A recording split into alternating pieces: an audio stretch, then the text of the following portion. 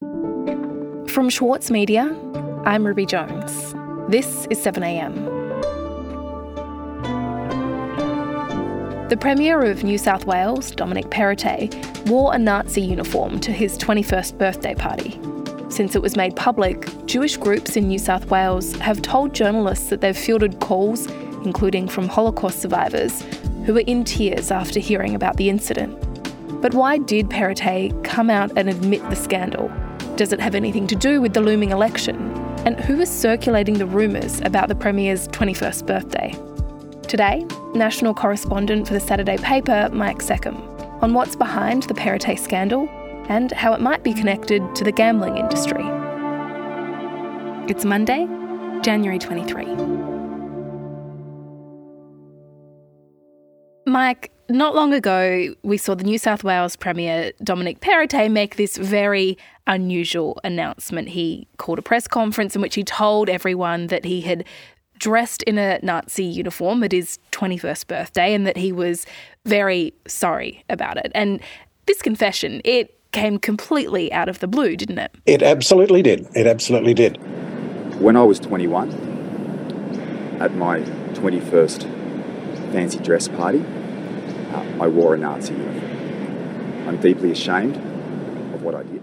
Essentially, the only reason we know about the Premier's past Nazi impersonation is because he called this press conference to tell us about it. I was naive. I didn't understand the significance of that decision, the hurt and the pain of what that uniform represents. And the reason he did that was because he had learnt that someone allegedly has a photograph of it. And there have been rumours circulating that this photograph could be dropped. And I'm truly sorry for the hurt and the pain that this will cause people right across our state, and particularly members of the Jewish community, Holocaust survivors, veterans and their families. He made a succession of grovelling apologies, particularly to Jewish groups, for the, quote, terrible, terrible mistake of his youth. And actually, as I understand it, contacted some Jewish organisations to apologise. And so after holding this guilty secret for all these years and prompted by fear of exposure, he finally owned up. As a number of people pointed out, it might have been better, of course, if he had done it of his own volition, rather than having to be stampeded into it by the rumours of exposure. But nonetheless, he was clearly mortified, and it was not a good look. But other questions linger, of course, and the biggest of those being whose interests are served by the rumours that have forced the confession and by the diminishment of the New South Wales Premier. Yeah, that's always an interesting question to ask, Mike. So in this case, at this moment in time, whose interests are served by the Premier having to admit to this? Well, there could be a number of interests. We have an election coming up in a couple of months. I'm the Premier. I've made my position very clear that change needs to happen, and that's what I'm going to affect. Perrottet here has introduced a plan for mandatory cashless gaming in pubs and clubs. This is not a matter of if we do it, it's a matter of how we do it. And so, under his vision, by the end of 2024, punters will no longer be able to use cash. They will have a preloaded card instead. And the Liberal government in Tasmania has recently done this, and there they've capped expenditures by gamblers at $100 per day, $500 per month, or $5,000 a year. Anyway, these cashless cards are, really, frankly, not a problem for the average gambler. The people for whom they're a problem is those who benefit from the current arrangements. And that is, of course, the people who own the poker machines. Okay, so you seem to be saying, Mike, that perhaps the person or people who prompted the Premier to admit to this Nazi secret are somehow connected to the poker machine industry or lobby. Look, all I can say is maybe. All I can say is when I spoke to a lot of people around the rumour mill of Macquarie Street, in politics on both sides this week, they suggest the gambling lobby is certainly a very strong suspect. Okay, well, let's talk a bit more about the gambling lobby then, because it's no secret that Australia loves the pokies, and we've recently seen some reports about just how embedded corruption is in casinos in places like the Star Casino. So talk to me a bit about the grip that gambling really has on us and the power that the lobby wields. Well, the grip that it has on Australia is astonishing, really. Australia has about 1/3 of 1% of the world's population, right? But we have 21% of the world's high-intensity electronic gaming machines, colloquially called pokies. So in total, there's roughly 200,000 of these EGMs in the country. And New South Wales has by far the biggest share. It has like 86,000. So what's that? 43% of the national total. So essentially what I'm saying here is that New South Wales has become the most pokey-addicted jurisdiction in the most pokey-addicted nation on earth. In 2021, poker machine turnover, according to a recent investigation by the New South Wales Crime Commission, was $95 billion, which, is an astonishing number. And according to the Crime Commission, a great deal of that was dirty money. That was money from criminal elements being laundered through the pokies. As to where this love affair with pokies began, you can trace it back to 1956. The Carl Labor government in New South Wales brought in pokies in clubs in the state, and then, of course, they spread from there. And back then, of course, when Labor first introduced them in New South Wales, the party saw them actually as kind of a social good. They saw it as a way of raising money for community facilities, particularly in working class areas that otherwise lacked them, that by putting them into community clubs, that would give the clubs a source of revenue and they would reinvest it in their communities. And when we talk about working class areas, we're talking about areas that are traditionally in Labor electorates, aren't we? Or at least they definitely were back at that time, back in the 50s. Well, yes, and most of them still are, frankly. The electoral map's changed a bit, but not that much. But yes, these things are heavily concentrated in lower income and Labor areas. And to be frank, back when they were first introduced, they didn't do nearly as much harm as they do today. Even Tim Costello, the long-time anti-gambling campaigner, tells me that pokies were not nearly as bad until we got to like the 1990s when pokies go electronic. And suddenly you can lose an awful lot more money, an awful lot more quickly, and they become vastly more addictive. As it happens, around that time in 1997, another Labor government in New South Wales, the Carr Labor government, allowed pokies into pubs as well as clubs. The reason being that clubs were making so much money out of it, the pub industry was going into decline, and at that stage Labor looked upon it as kind of an equity issue whereby the pubs should have the same access to this flood of money as the clubs did. So anyway, in a nutshell, I guess that's how New South Wales ended up the world capital of poker machines. The story is very much one of, it affects both sides of politics, but this is very much a Labor story. The club sector gives money to Labor. Clubs are a big donor to the Labor side of politics. So if damaging information is circulating about the New South Wales Premier at the same time that he's trying to introduce gambling reforms that the lobby doesn't like, and the Labor opposition and the gambling lobby are, I suppose, firm friends, then it would seem likely that you might find the source of this Nazi story in the Labor Party, Mike. Well, you would. And let's face it, that's the normal assumption. When a bucket's dropped on someone on one side of politics, the natural instinct is to look at someone on the other side of politics, and that's usually where it goes. This time, among the people I've been talking to, the fingers are not actually pointing at the Labor Party.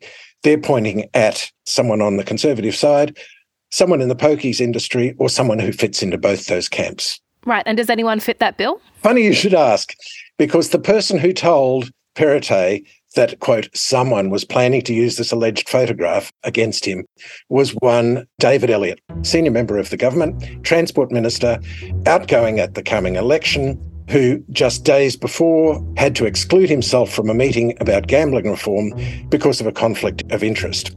Reportedly, and I haven't confirmed this because he's now on compassionate leave following the death of his mother, Elliott was angry at Perrottet for having leaked the fact that his son, Elliott's son, worked for the global poker machine manufacturer Aristocrat. We'll be back in a moment.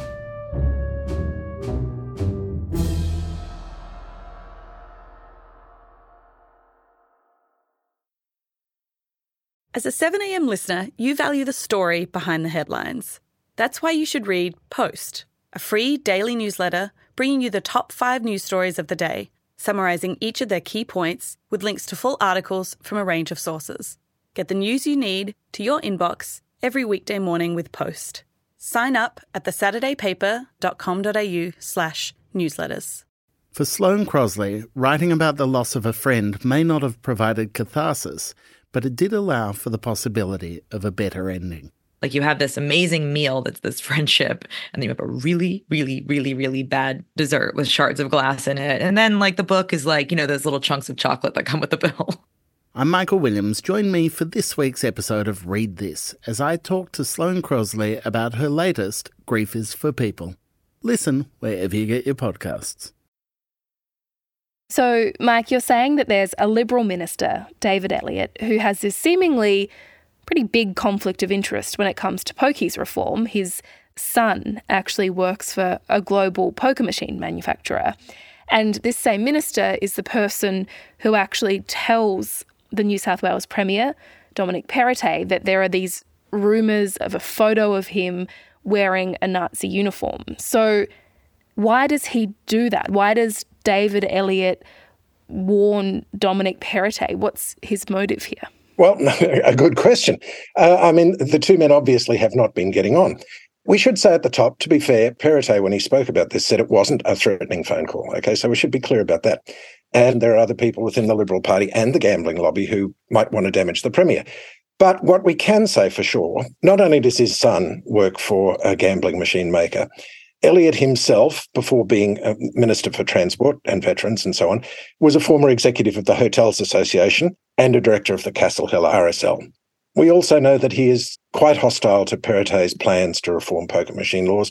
Only a couple of weeks before Perrottet's apology, Elliott had attacked the planned reforms, saying they risked, quote, demonising one form of gambling, saying also that cashless gambling would cost jobs and would not help problem gamblers, that cracking down on pokies in pubs and clubs would simply see people move to other forms of gambling, which I might add research has shown isn't actually true. Elliott did this riff on how, well, if we won't let Nana put $20 through the pokies, she'll just stop at the newsagent on the way home and spend the same amount of money on lottery tickets. Well, that's not true. So Elliott's running very much the poker machine lobby's arguments here, and they're basically false. But anyway, to go back to the circumstantial case around Elliott, we can't prove anything. But it seems very strange that an outgoing minister, having been pointedly unhelpful to the Premier's bold election policy, should helpfully phone to warn him. So Perrottet was proposing a gambling policy that Labor was struggling with.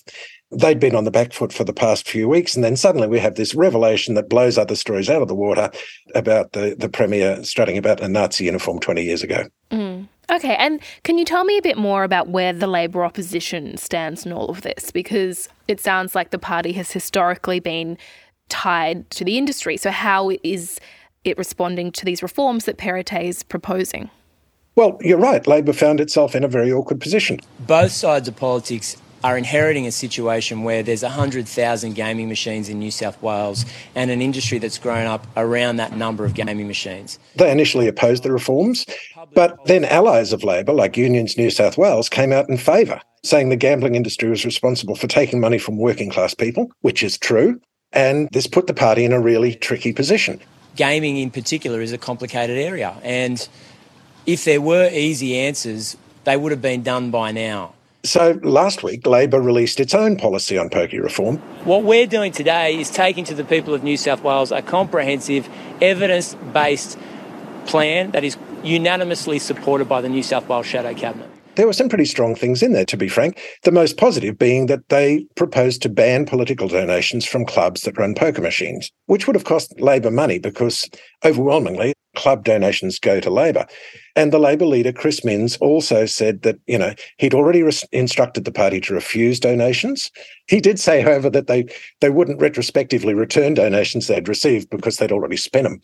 They're also calling for the removal of external advertising from pubs and clubs, those signs you see up, with a VIP lounge, and a gradual reduction in the overall number of poker machines, and also the imposition of feed-in limits. That is not limits on the gamblers per se, but limits on the amount the machines will accept, of $500 an hour. And currently the limit is $5,000. And as I understand it, there are some machines that will take $10,000 an hour. So these are positive things. But in the view of almost everyone I spoke to, it's nowhere near enough. The New South Wales Crime Commission report last year found that billions, they couldn't quantify exactly how many billions because the reporting isn't good enough, but they found that billions of dollars each year of money from criminal enterprises, particularly drugs, were laundered through the poker machines. And their number one recommendation was that there should be a cashless gaming card instituted so that we could at least get some idea of how much money was flowing from crime into the machines and also do something about controlling it. Of course, the other thing that experts say the cashless card would do is that it would, limit the amount that problem gamblers could spend. Wouldn't necessarily affect people who didn't have a gambling problem particularly at all. So that's the big central thing that everyone's saying should be done. Cashless card, and all Minns will commit Labor to at this stage, is a trial with 500 machines, which, frankly seems like a bit of a cop-out.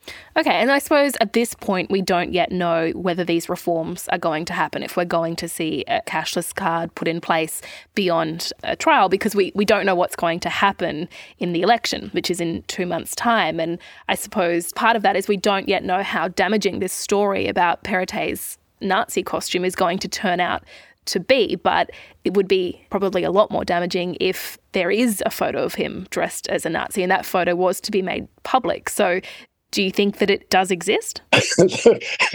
I have no idea. All I can say is the rumours are swirling. I've spoken to people who claim to have spoken to people who claim to have seen the photograph, right? So I wouldn't be surprised if it existed, and I wouldn't be surprised if it dropped before the election. On the other hand, I wouldn't be surprised if Perrottet had kind of been stampeded here into making an admission on the basis of evidence that doesn't exist, right? Because politics is a very nasty business. As to how much damage has been done to Perrottet, I would say a couple of things. His contrition, his mortification, he was fighting back tears when he confessed. It was real. Even Chris Minns admitted it was real. It was stupid. He's sorry. But, obviously, if the picture appears, it's not good. As to the substantive issue here, pokey reform, I actually remain quite hopeful. Public opinion has clearly swung on this issue. And we haven't seen all the details yet of Perrottet's proposal, but, presumably there will be limits. I understand he is also proposing to stop donations to political parties, which would be a very good thing. The thing that gives me greatest hope is that public opinion has clearly swung on this issue. And it is the nature of politics that when it's a choice between the right thing and the popular thing, they usually choose to do the popular thing. In this case, it's both the right thing and the popular thing. So all I can say is let's keep our fingers crossed. Well, Mike, thank you so much for your time. My pleasure.